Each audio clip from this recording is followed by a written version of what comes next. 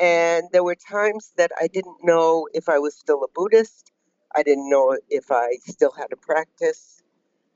What I did have was the question of how to face the suffering that I saw with a compassion that could become genuinely impartial.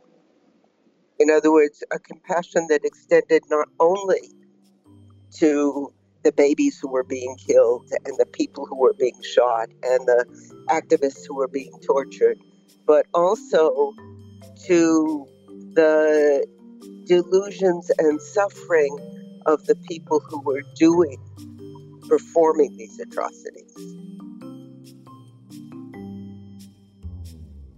Beth Kanji Goldring began practicing Japanese Zen in 1979 and became a student of Maureen Stewart Roshi in 1982.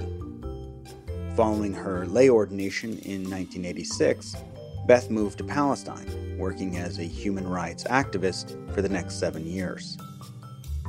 After returning to the U.S., she spent a year at Harvard Radcliffe's Bunting Institute before taking full ordination in 1995. Beth began working with the International Network of Engaged Buddhists in Thailand and then moved to Cambodia in 1996, inspired by Maha-Ghosananda. In the year 2000, she founded Brahmavihara Cambodia, a Buddhist chaplaincy organization to provide emotional and spiritual support for destitute AIDS patients and their families, which she ran until the end of 2016. In addition to Zen, Beth has also studied Tibetan Tonglen with Alan Wallace, and beginning in 2003, Vipassana with Gil Fronsdal. She received full authorization as a teacher from Gil in 2017. You are listening to Sit, Breathe, Bow, a podcast for practitioners. Each week, leading Buddhist teachers share life experiences and insights to help guide your meditation practice, as well as your life off of the cushion. I am your host, Ian White-Marr. This podcast is sponsored by the Quanam Online Sangha, a virtual Zen practice community of the International Quanam School of Zen. Members of the online Sangha meditate together, study with teachers, and participate in workshops and courses to develop their practice.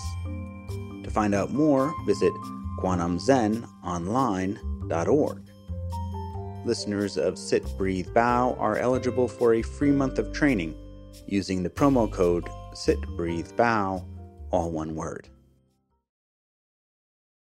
So Beth, I'm wondering if you can give us a little bit of background about how you moved from the world of academia into the world of living your life as an ordained Buddhist nun, a chaplain. You'd been employed at a university, you were working on your PhD, and then you started practicing Zen, and it seemed like there was a new opening for you. Yeah, I tried to go straight. Everybody kept saying, just finish your PhD and, you'll be fine. You can do whatever you want. And I kept rewriting it and not finishing it. And finally, when I was studying with Maureen in 1982, on retreat, I realized that I wasn't failing to finish. I was refusing to finish, and that was an important refusal because the path that was opening to me as an academic was not where I belonged. So within 6 months, I was doing human rights work, volunteering at Amnesty. Later, I was volunteering at the American Friends Service Committee in their Middle East program. And then I got the opportunity to go to Palestine, and I thought, well, okay, I'll go for a couple of years, and I'll be a much better organizer when I come back. So it was also an appropriate time to take Jukai, which is lay ordination in the Zen tradition. And I did that, and Maureen was really, really happy with that. And then I trundled off to Palestine and stayed 7 years and never looked back. So what was your practice like in Palestine? Just out of curiosity, how did that impact the work that you were doing? Enormously difficult. Yeah, yeah. Twice I went to sit with the Israeli practitioners who were in Jerusalem, and they were not pleased to have me Hmm. since I was working with the Palestinians. And so I didn't do much of that. My practice became very much off the cushion with Maureen's support because there was no community on the cushion. It was very painful to be the only Buddhist in the West Bank. Mm. So until that time, I had done a lot of on the cushion stuff.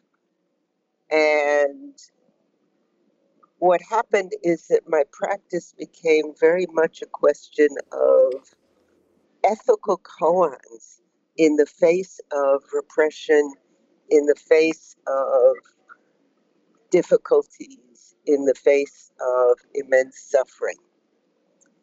And I had Maureen's support for all that um, until she died in 1990. And then I was on my own.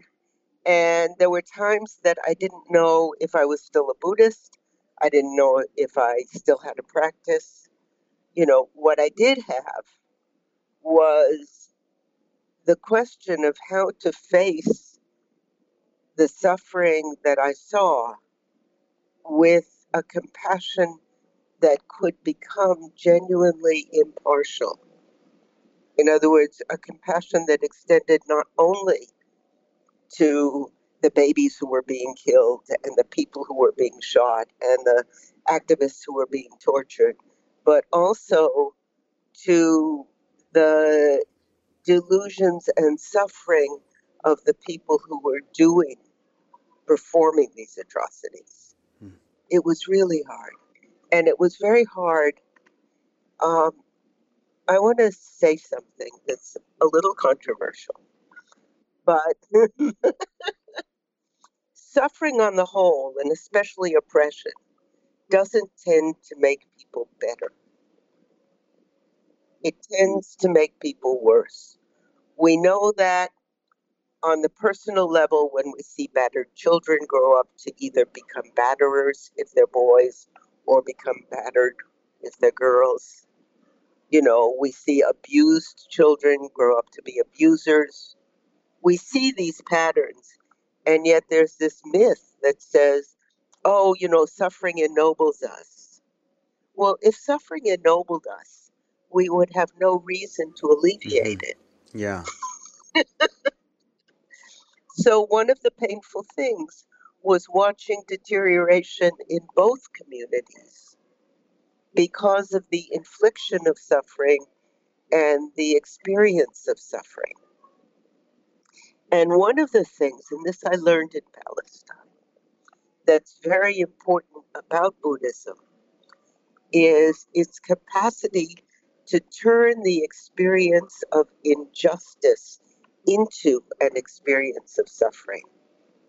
Injustice and oppression are really intractable ethically. They tend to create rage, they tend to create repression, they tend to create all kinds of things. Suffering is workable. I mean, that's what the Buddha said. He said, I teach suffering and I teach the path out of Mm-hmm. suffering. So that by being able to see it as suffering, we become able to see the possibility of transformation. My teacher, Gil, is fond of saying about the third noble truth that it's the good news. There really is a path Yeah. out of Yeah. suffering. And I, unfortunately, am fond of saying, yes, and the bad news is the fourth noble truth, which is how Yeah. hard it is. Yeah. But it's not entirely bad news, and it's especially not entirely bad news because it's not a zero sum game. You don't have to become totally enlightened. Every single bit of movement towards compassion, towards openness, releases suffering, moves us toward wholeness, and moves our actions in the world away from suffering, away from the infliction of harm. So every little bit counts. And to me, that's the really, really, really good news. Because for those of us who do not expect to become perfectly enlightened Buddhas in this lifetime, it's nice to know that some improvement matters. Yeah. So trying to develop a compassion that included compassion for the oppressor was a major koan for me. Absolutely major. And it was not theoretical. It was as visceral as getting to a checkpoint and, arguing with the soldiers so some, old woman could get to the hospital for desperately needed medical treatment. So you came back to the United States after 7 years in Palestine, and you were given a I don't know if it was a fellowship or what. No, it was a think tank for at this. I think now they take men. At that point, it was a think tank for mid-career women, Okay. and it was hideously prestigious. And I, of course, so here I am coming from villages under curfew and Gaza, God help us, into this, totally privileged, gorgeous environment.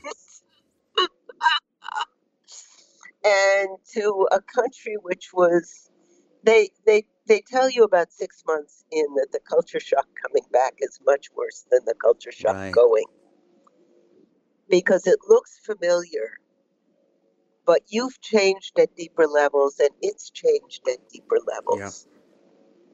What I'm talking about is why I really couldn't wait to get out of the US again.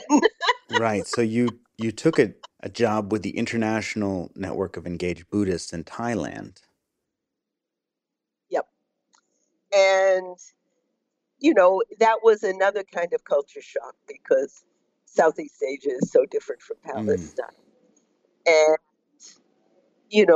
fortunately, after about 7 months, I came to Cambodia on the Peace Walk. So I came over here. Thailand was an enormously successful place, so they didn't need me. So I came over to Cambodia and we're walking. The roads at that point were not paved, including the major roads. There were 3 paved streets in Phnom Penh. Bomb craters were in the middle of the road we were walking on. Oh, wow. I kind of looked around at the destitution and the war damage and the illness and the rest of it, and I said, gee, this is my kind of town. So I moved here.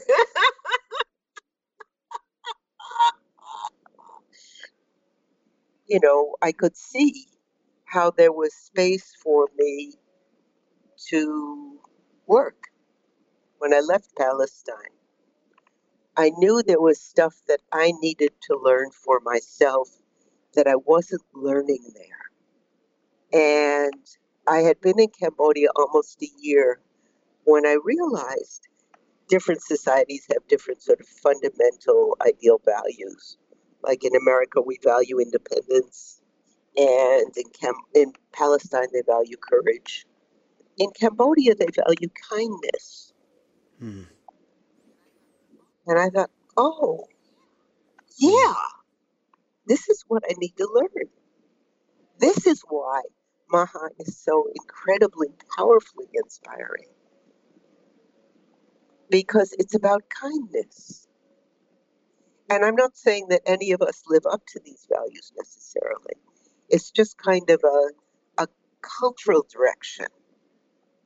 And I thought how lucky I was to have landed here, because it was my chance to learn kindness. And yeah, so the important thing about human rights work is to base it on what people themselves value, not on your idea of what, because the human rights conventions are huge. There's so much in them that what you do with them needs to be grounded in how people are suffering and what it is that they need. So, I came in 96. In 99, I generated this idea for a project. I'd been given a mandate from an organization in Hong Kong to look at healthcare for the poor and how Buddhism could help the poor. And they came together around the question of AIDS. We were the fastest growing epidemic in the region and maybe the world at the time. The projections were horrible. It was unthinkable that anybody would ever get antiretroviral medication. Life expectancy from diagnosis was 6 months to a year. There were more than 20. I mean, it was just, I can roll out statistics, but you're getting the picture. And the place where I found to work was actually by accident. I was going out with Maryknoll Catholic missionary organization that doesn't convert people unless they really want to. And that designs, Maryknoll wrote the book on grassroots work. Anyway, I was going out with them to visit AIDS patients, and I happened to chant with someone. And his mother said to me the next day, that helped him so much because he believes he has AIDS because of his karma. And we don't have money for the monks, so he is terrified that his next life, he has been terrified that his next life is going to be even worse. Oh. And I thought, okay, in this whole huge picture of AIDS, I'm actually competent to address this.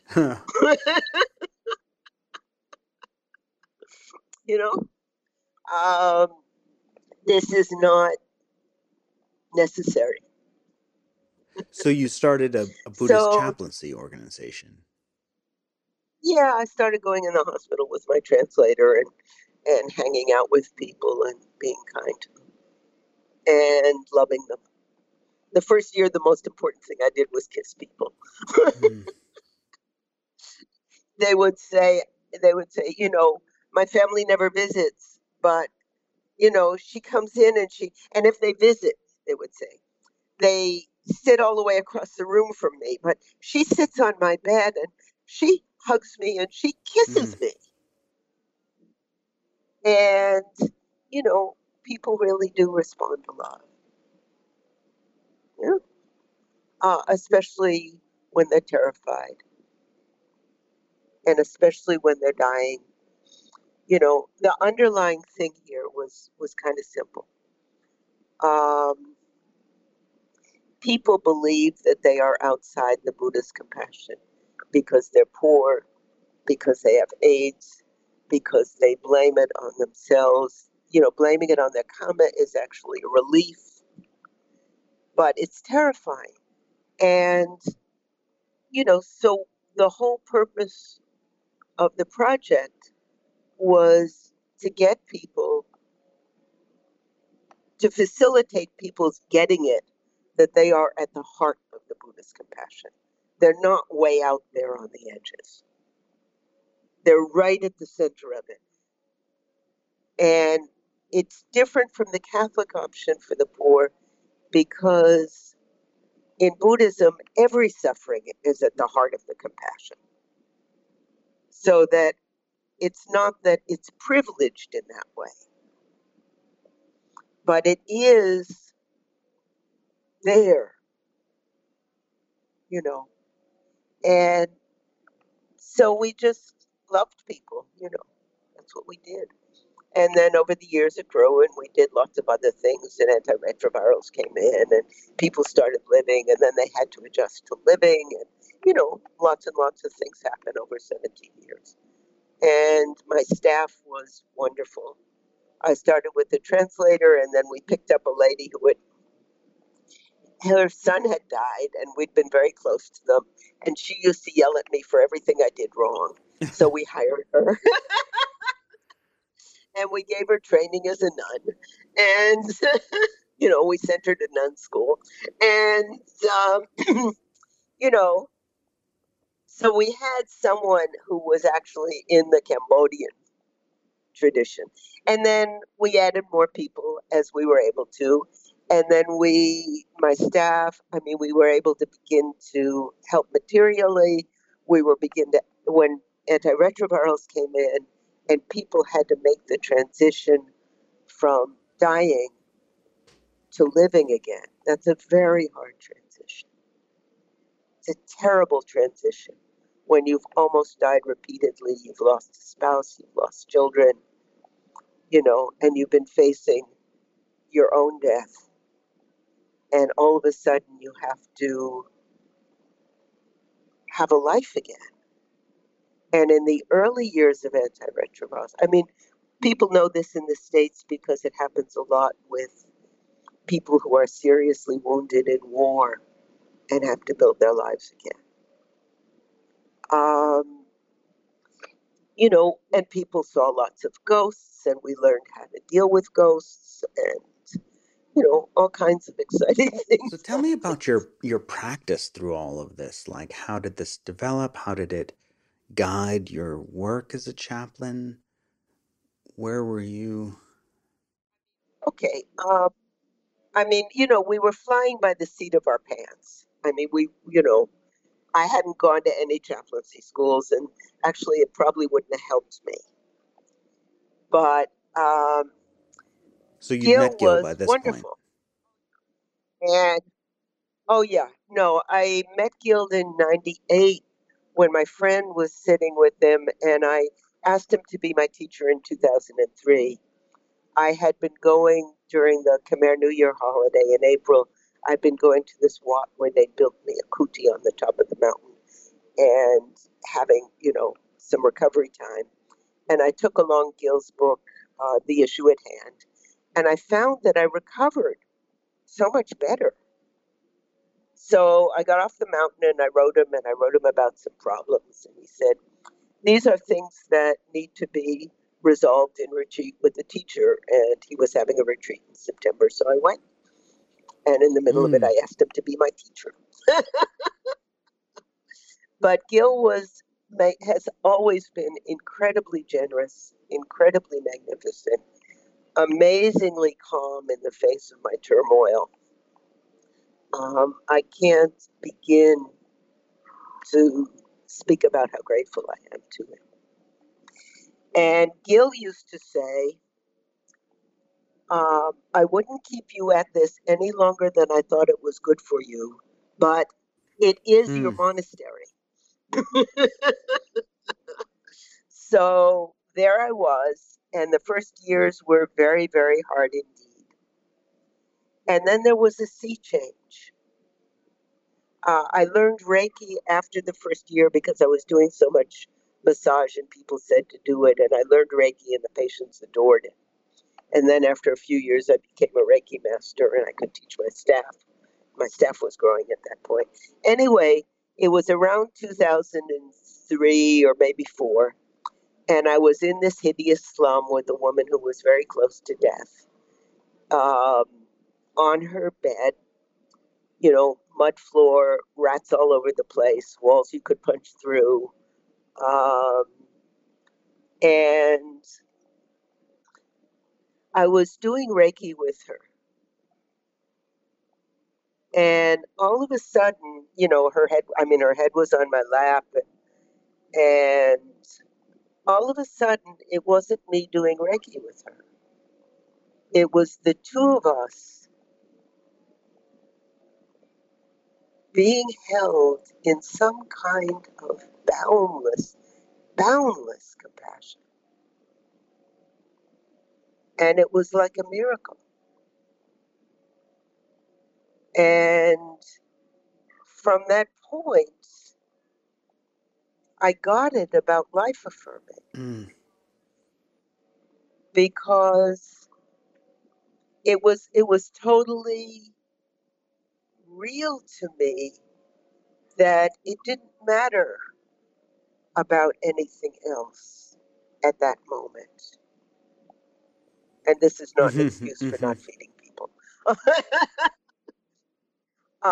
What mattered at that moment was the thing that was holding the both of us.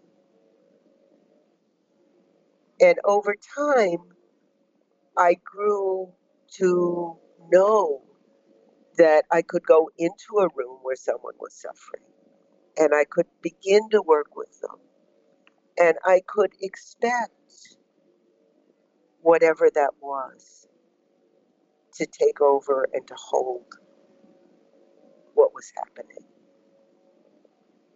And that was, it was such a privilege to have that experience. It's just incomparable to be held in that way by forces that are so much deeper and so much more profound and so much more truly compassionate than anything we can envision.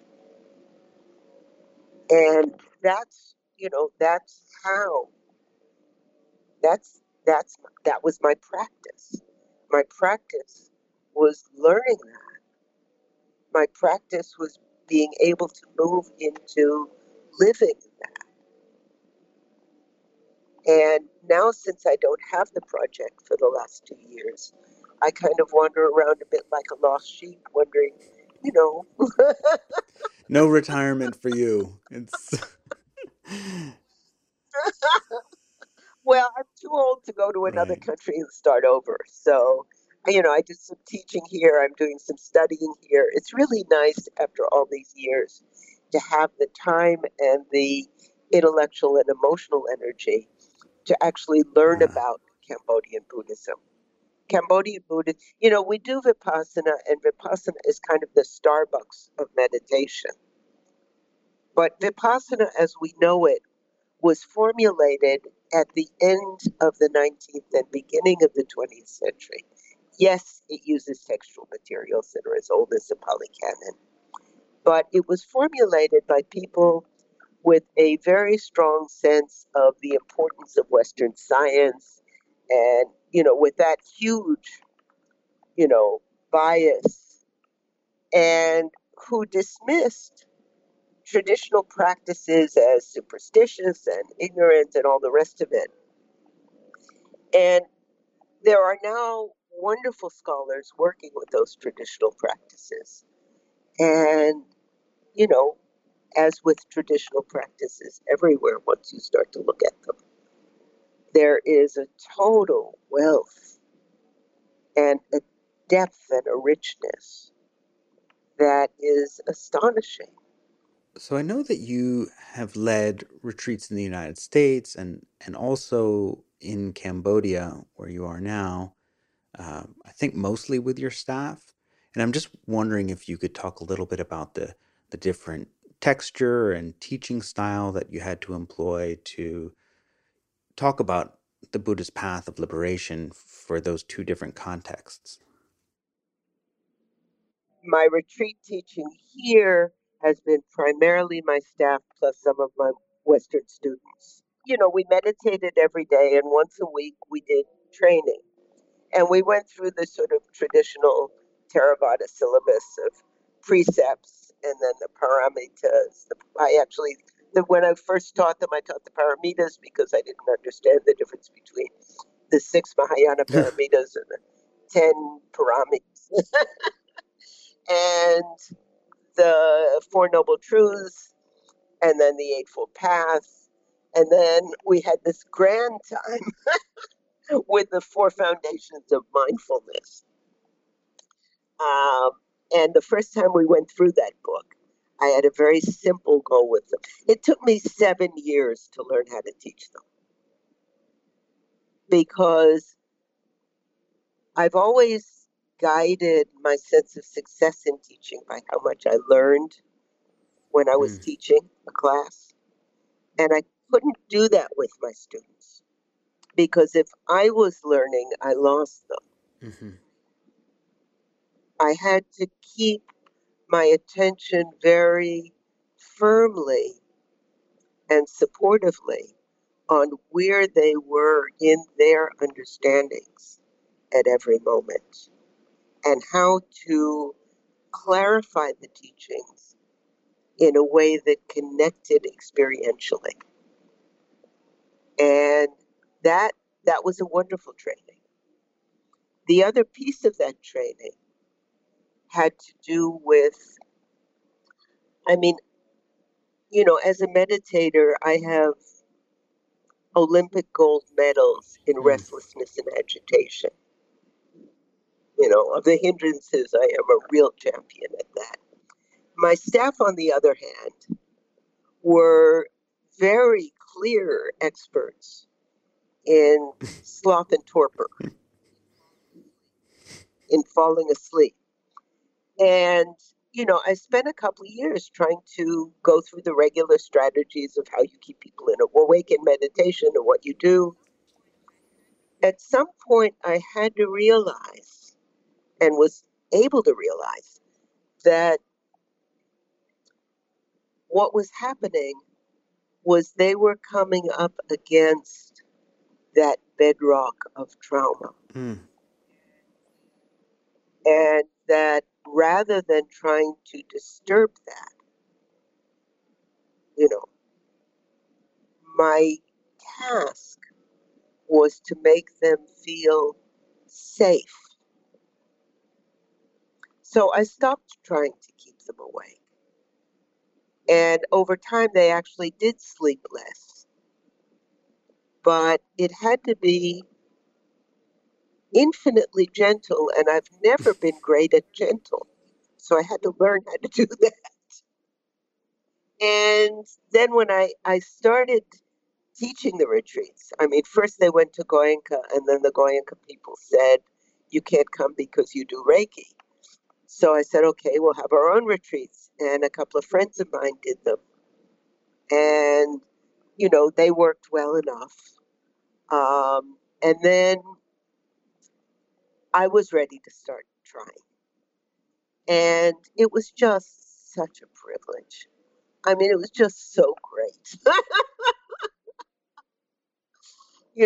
And I really only did two major ones. One was on the Brahma Viharas, and the last one I did, and I did it just before I had to tell them we were closing, but we did the retreat first, was on the 10 Pyramids. And I had a great translator for that, just brilliant translator. And, these are things, I can't tell you how privileged it is to be able to do these things and to be able to make the mistakes and see the mistakes and have the space and time to respond to them. Thank you for listening to this episode of Sit, Breathe, Bow. I hope you found the conversation with Beth Kanji Goldring encouraging and helpful for your practice. You can find some of her Dharma talks at audiodharma.org, and you're welcome to contact her by emailing vipassanabanampen@gmail.com. A special thanks to our sponsor, the Quantum Online Sangha.